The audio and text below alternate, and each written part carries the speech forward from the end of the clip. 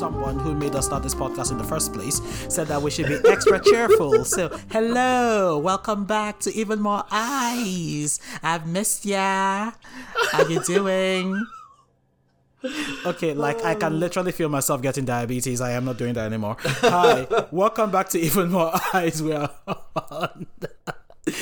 on our series of discussing black representation in science fiction, and we've just picked a handful of films that center on primarily black protagonists, mostly because we're trying to make it a counterpoint, and also this is in wake of Black Panther Wakanda Forever. Now we're going to look at the film, which I think in the last podcast you mentioned something that kind of hints at this one, which is, the stuff that happened in the wake of the Black Lives Matter protests. And this film kind of takes that and runs with it in a completely different way. But it is See You Yesterday. It's just about, I think, a college kid. Is she in college or in high school? I think she's in high school because she's talking about colleges. Yeah, true. So I think she's a high school senior who somehow, with the help of a friend, experiments in their backyard and makes a time machine that makes them able to go back, I think, one day.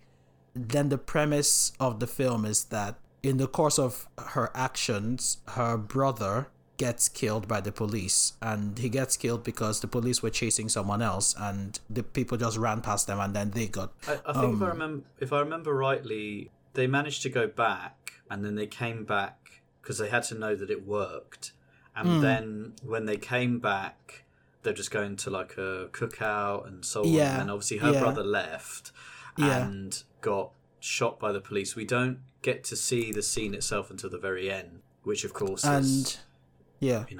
So the protagonist CJ ends up going back multiple times with her friend to try and stop her brother from dying, and each time she tries, it just gets worse. And that's the premise of the film. It was a really interesting film because I just saw it advertised on Netflix, and I decided to watch it because it was there, and I was curious to see what a time travel story that centers around this sort of character would be like. And much like the other stories we've talked about, again, the stories you tell change depending on who is telling them. And this film, again, centers itself really in, contemporary issues that are happening in America with police brutality, racial profiling, and so on.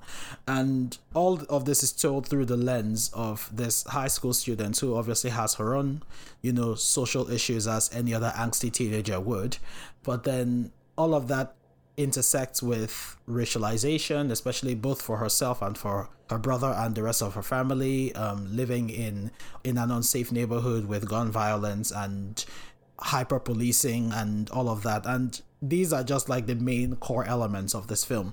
I think what the film does is look at the progressive impact of repeated exposure to these violences on CJ herself. But that's about as much as I'll say at the intro. I'll let you get a word in, and then we can get into it. Yeah, well, I thought that, again, this is one that I saw advertised, and actually it goes back to 2019, and I do remember actually being advertised and thought it was quite so unusual or unusual within the mainstream of science fiction and time travel stories as well. Yeah. To see it centered around a black protagonist. And I think that the film obviously is highly conscious of this because at the very beginning there's an explicit reference to Back to the Future because the teacher is Michael J. Fox, who yes, exactly, most people know is Marty McFly. And I think even him positing that question of, well, what would you do if you could go back in time? What would you change? Then starts to centre for her, obviously, on a very, again, specific story around her trying to save her brother from police killing, and this happening very much in the 2010s, and obviously we definitely go back in terms of American history about the police killings of especially young black men, but also black women as well. I think around this time, obviously this is pre-George Floyd, but you had people like Ramali Graham or Oscar Grant, just to name a few. And so this, the film has, these two very excitable, aspirational teens who then, of course, use this in order to try and deal with it with an ongoing issue in terms of trying to save her brother. I think was a very novel way to use the concept. At the same time, I think that it also deals with, once again, the consequences of these things, and the fact that part of CJ's issues as well is not that she's this kind of just a geeky teenager who loses her brother and therefore tries to sort of put things right. There is an element of willfulness to her as well. There's an element of being quite headstrong and pushing. She clearly wants to, put this right and to try and solve this problem, but also knowing that, you get to see her make mistakes based on that. I think out of the three that we've seen, looking back in Attack the Block, where you have John Boyega's comment, and then obviously thinking about what Jamie Foxx says to Dominic Fishbank in Project Power, this is very clearly on the nose in terms of actually mentioning the words Black Lives Matter, actually having the protests in the film itself. It was one of those films that was both very aware of what it was looking at and what it was, again, trying to comment on, not merely as metaphor, and we can get into the whole notion of the way in which this film uses time travel, especially at the end of the film, but also just saying, no, this is about somewhere and about something very, very specific. It's interesting you talk about the construction of the community as well, because what I noticed, at least, is that they spent a lot of time really setting up the geography and the culture of the place. I mean, I haven't been to New York myself, but I think, if I'm correct, this is kind of like your sort of Queens, Brooklyn area. And that's what it looks like a lot. And it spent a lot of time, just there was whole sort of shots which was just looking at people going around day to day, shopping or like spending time with people. And it didn't make too much of this. It felt like it was just the backdrop to it, the specificity of both CJ's background, as in her heritage, and then also Sebastian's heritage as well, which was different. And obviously their friend who was from Puerto Rico. So you had this real sense of the mix of the place, but it wasn't just set up in terms of, this could be any particular neighborhood with all its various sorts, that socioeconomic problem. It was something very, very specific, while at the same time then dabbling into the science fiction aspects. Just for a moment to speak generally, I liked the quirkiness of it, the fact it kept making those references. I mean, you could see things like references to The Matrix, references to Back to the Future throughout the film. I guess the kind of 80s vibe of their equipment, it felt like something that could exactly be pulled out of Back to the Future. Yeah. It took a lot of those aesthetics, which have been part of like classic and contemporary science fiction, that are usually about a more white audience, and put it in someone else's life.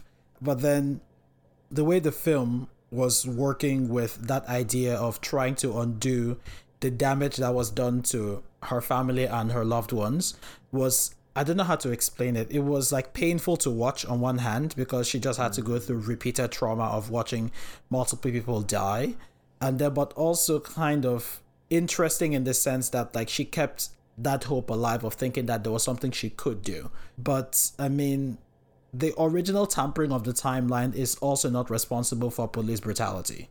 Yes, exactly.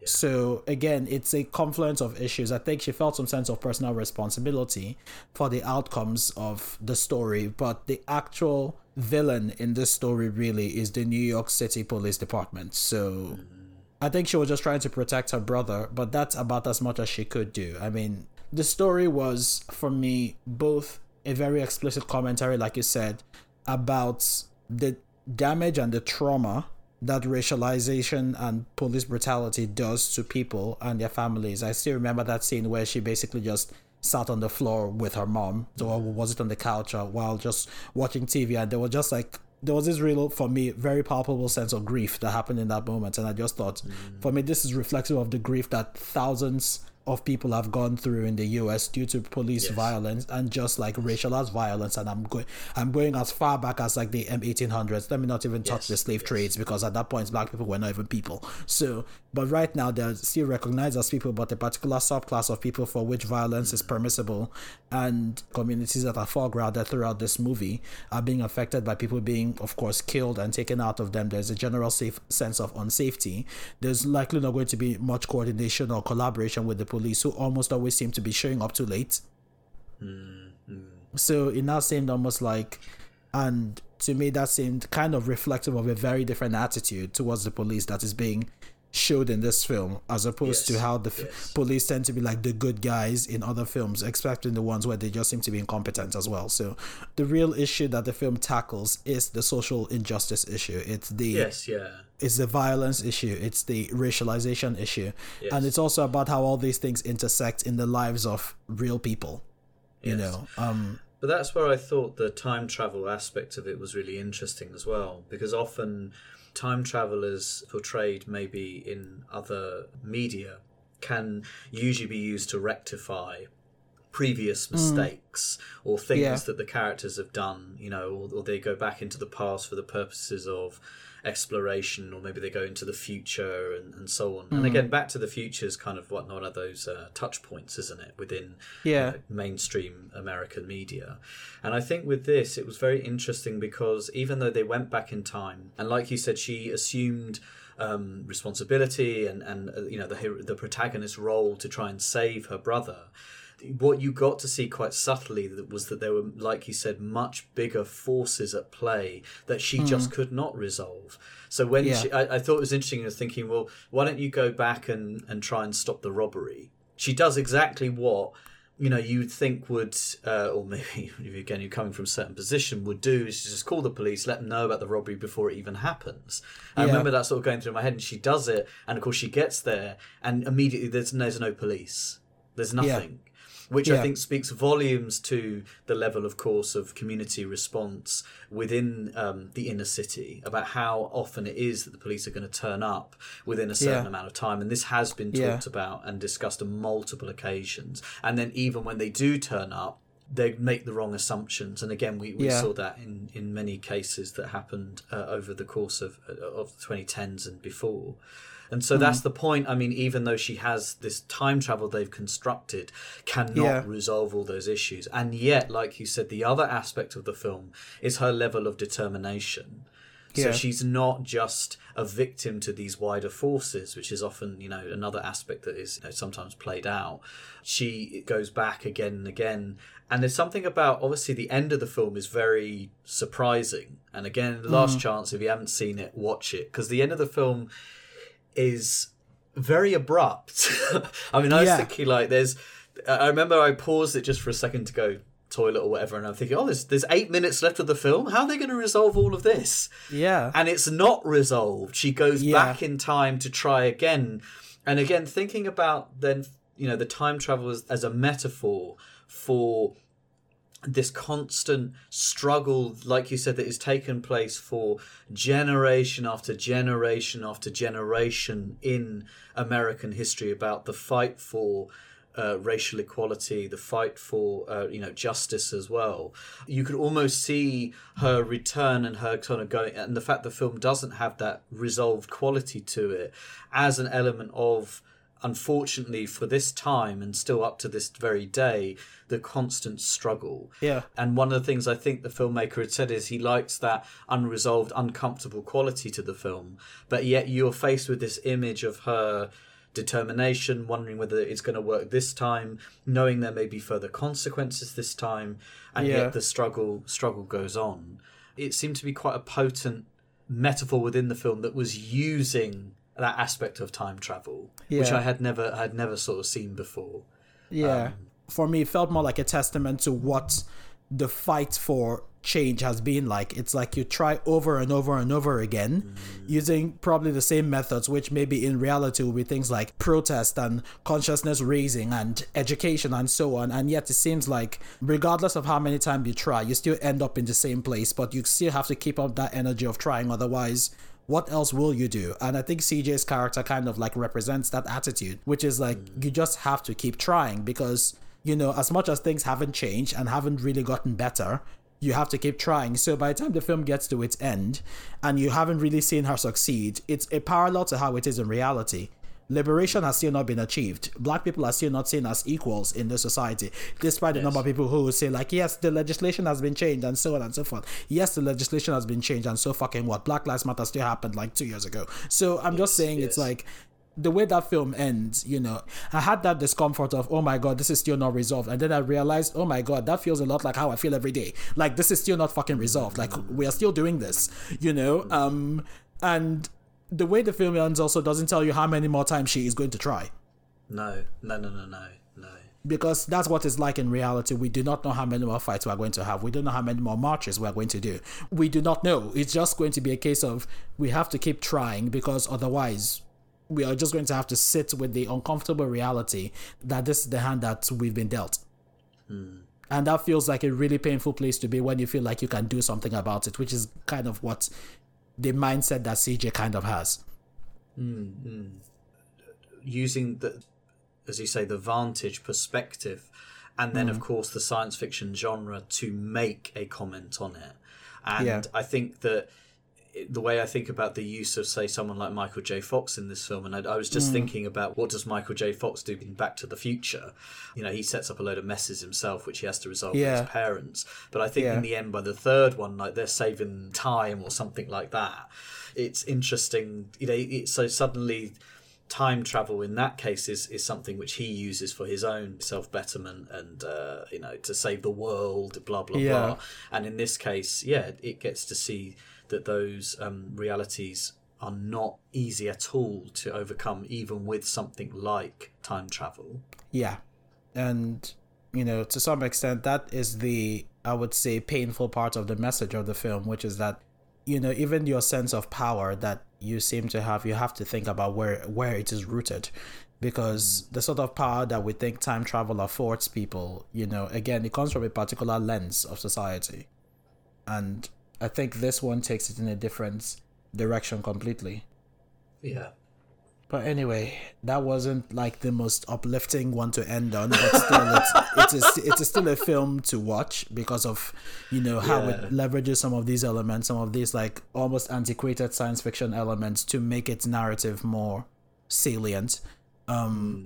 It's really difficult to say where to place this film because for people who like a film with a resolution, this is not the one for you. No. But as far as what it does in terms of social commentary and using a particular medium for that commentary, absolutely, I would say please watch it. I wonder to what extent as well future science fiction films, and this comes down to a question of Black identity within America, or, you know, like you were talking about systems of racialization, about whether a future science fiction film may also try to, or maybe there's even one out there that also tries to not, I don't know how to put this really. It still centers a lot of the idea of Black identity with also Black trauma in America. And while, look, I mean, at the end of the day, this is part of the, you know, great unfortunate part of the experience of Black Americans. It goes on to this very day. But I wonder to what extent that another science fiction film or science fiction films that come across in the future may try to also grapple with other aspects of Black experience in America. I mean, sorry, but the way I see it is that Blackness is trauma. Because Blackness is not a culture. Black is not a culture. Black is a product of a racial experience. So that racial experience necessarily comes with trauma. You cannot talk about Blackness without talking about trauma because that is its root. Other than that, we are people with cultures and ethnicities to celebrate. We are not Black. That's why I see that as almost integral to the story. They were only ever going to depart from that the second the story is not about someone being Black. Like, and that has nothing to do with the skin color. It has to do with the categorization. No. You know, because like you said, even in this film, when they were talking about people from different ethnicities, like someone from Ghana and someone from the Caribbeans are very different people, but within the system of Blackness, they are seen as the same. Yeah. And that's what I mean. When you start looking at these people as cultural ethnicities, they are no longer Black. you know, because people try to talk about like a central black identity, but there is no black identity that does not recognize the trauma that comes with being black, because that's what black is. Yes, yeah. So, you know, when we're rallying around this central identity, it actually is unfortunately the identity of being racialized and what that means, and all the forms of resilience that are built around that racialized experience. But it still has at its roots the racialization of your existence. So future science fiction that centers on black characters but doesn't center on racialization almost never sees them as black characters. Case in point, iRobot or John Boyega in like Star Wars. No, no. They are not black, because the second you're black, I'm sorry. For me, that's just how I see it. Yeah. So until we get to the point where people with dark skin are no longer black, it's going to be about trauma. And that's where I will end that one. So yes, yeah. So Alan, I hope this was very cheerful for you. Eat your fucking heart out. Yeah, but I think that's a very important point to clarify. At least, as you say, from your perspective, I'm aware that it's a big part of the conversation within America about what constitutes blackness. What does that identity mean? Considering, obviously, in America and in the UK as well, what does that identity mean after historical slavery, marginalization, and so on? And the question is with these particular stories, it was quite interesting, both within this and Project Power, was to see a lot of parallels in terms of the way in which the science fiction was being used to elucidate or to try and be metaphorical for those forces of racialization, the extent to which something can be done about it or not, whether they were either a form of oppression or, you know, a problematized form of liberation. It's a mixed thing, isn't it? It grants her the ability to try and make recompense, while also to try and resolve these things, but knowing that it has immense limitations upon it. But I thought that was just worth sort of, you know, bringing to the table in terms of discussion of these two films. Yeah. Okay, so do we call it a day? I don't have anything else to say. Yeah, okay, good. We don't have anything else to say. Thank you so much for listening to us. If you have any comments, put them wherever you want to. And we love hearing from you guys. Yeah, we love hearing from you guys. Send us a message on our Instagram. We are also on, what else are we on? Are we on Twitter? You're on Twitter, yeah. Yeah, we're on Twitter. While we're it's on still Instagram. You'll find our socials on like the webpage for Eva Morales. And thank you so much for listening, and we will see you on the next one, when it probably will be Christmas season by then. Yeah. See you then, and take care. Bye. See you then. Bye.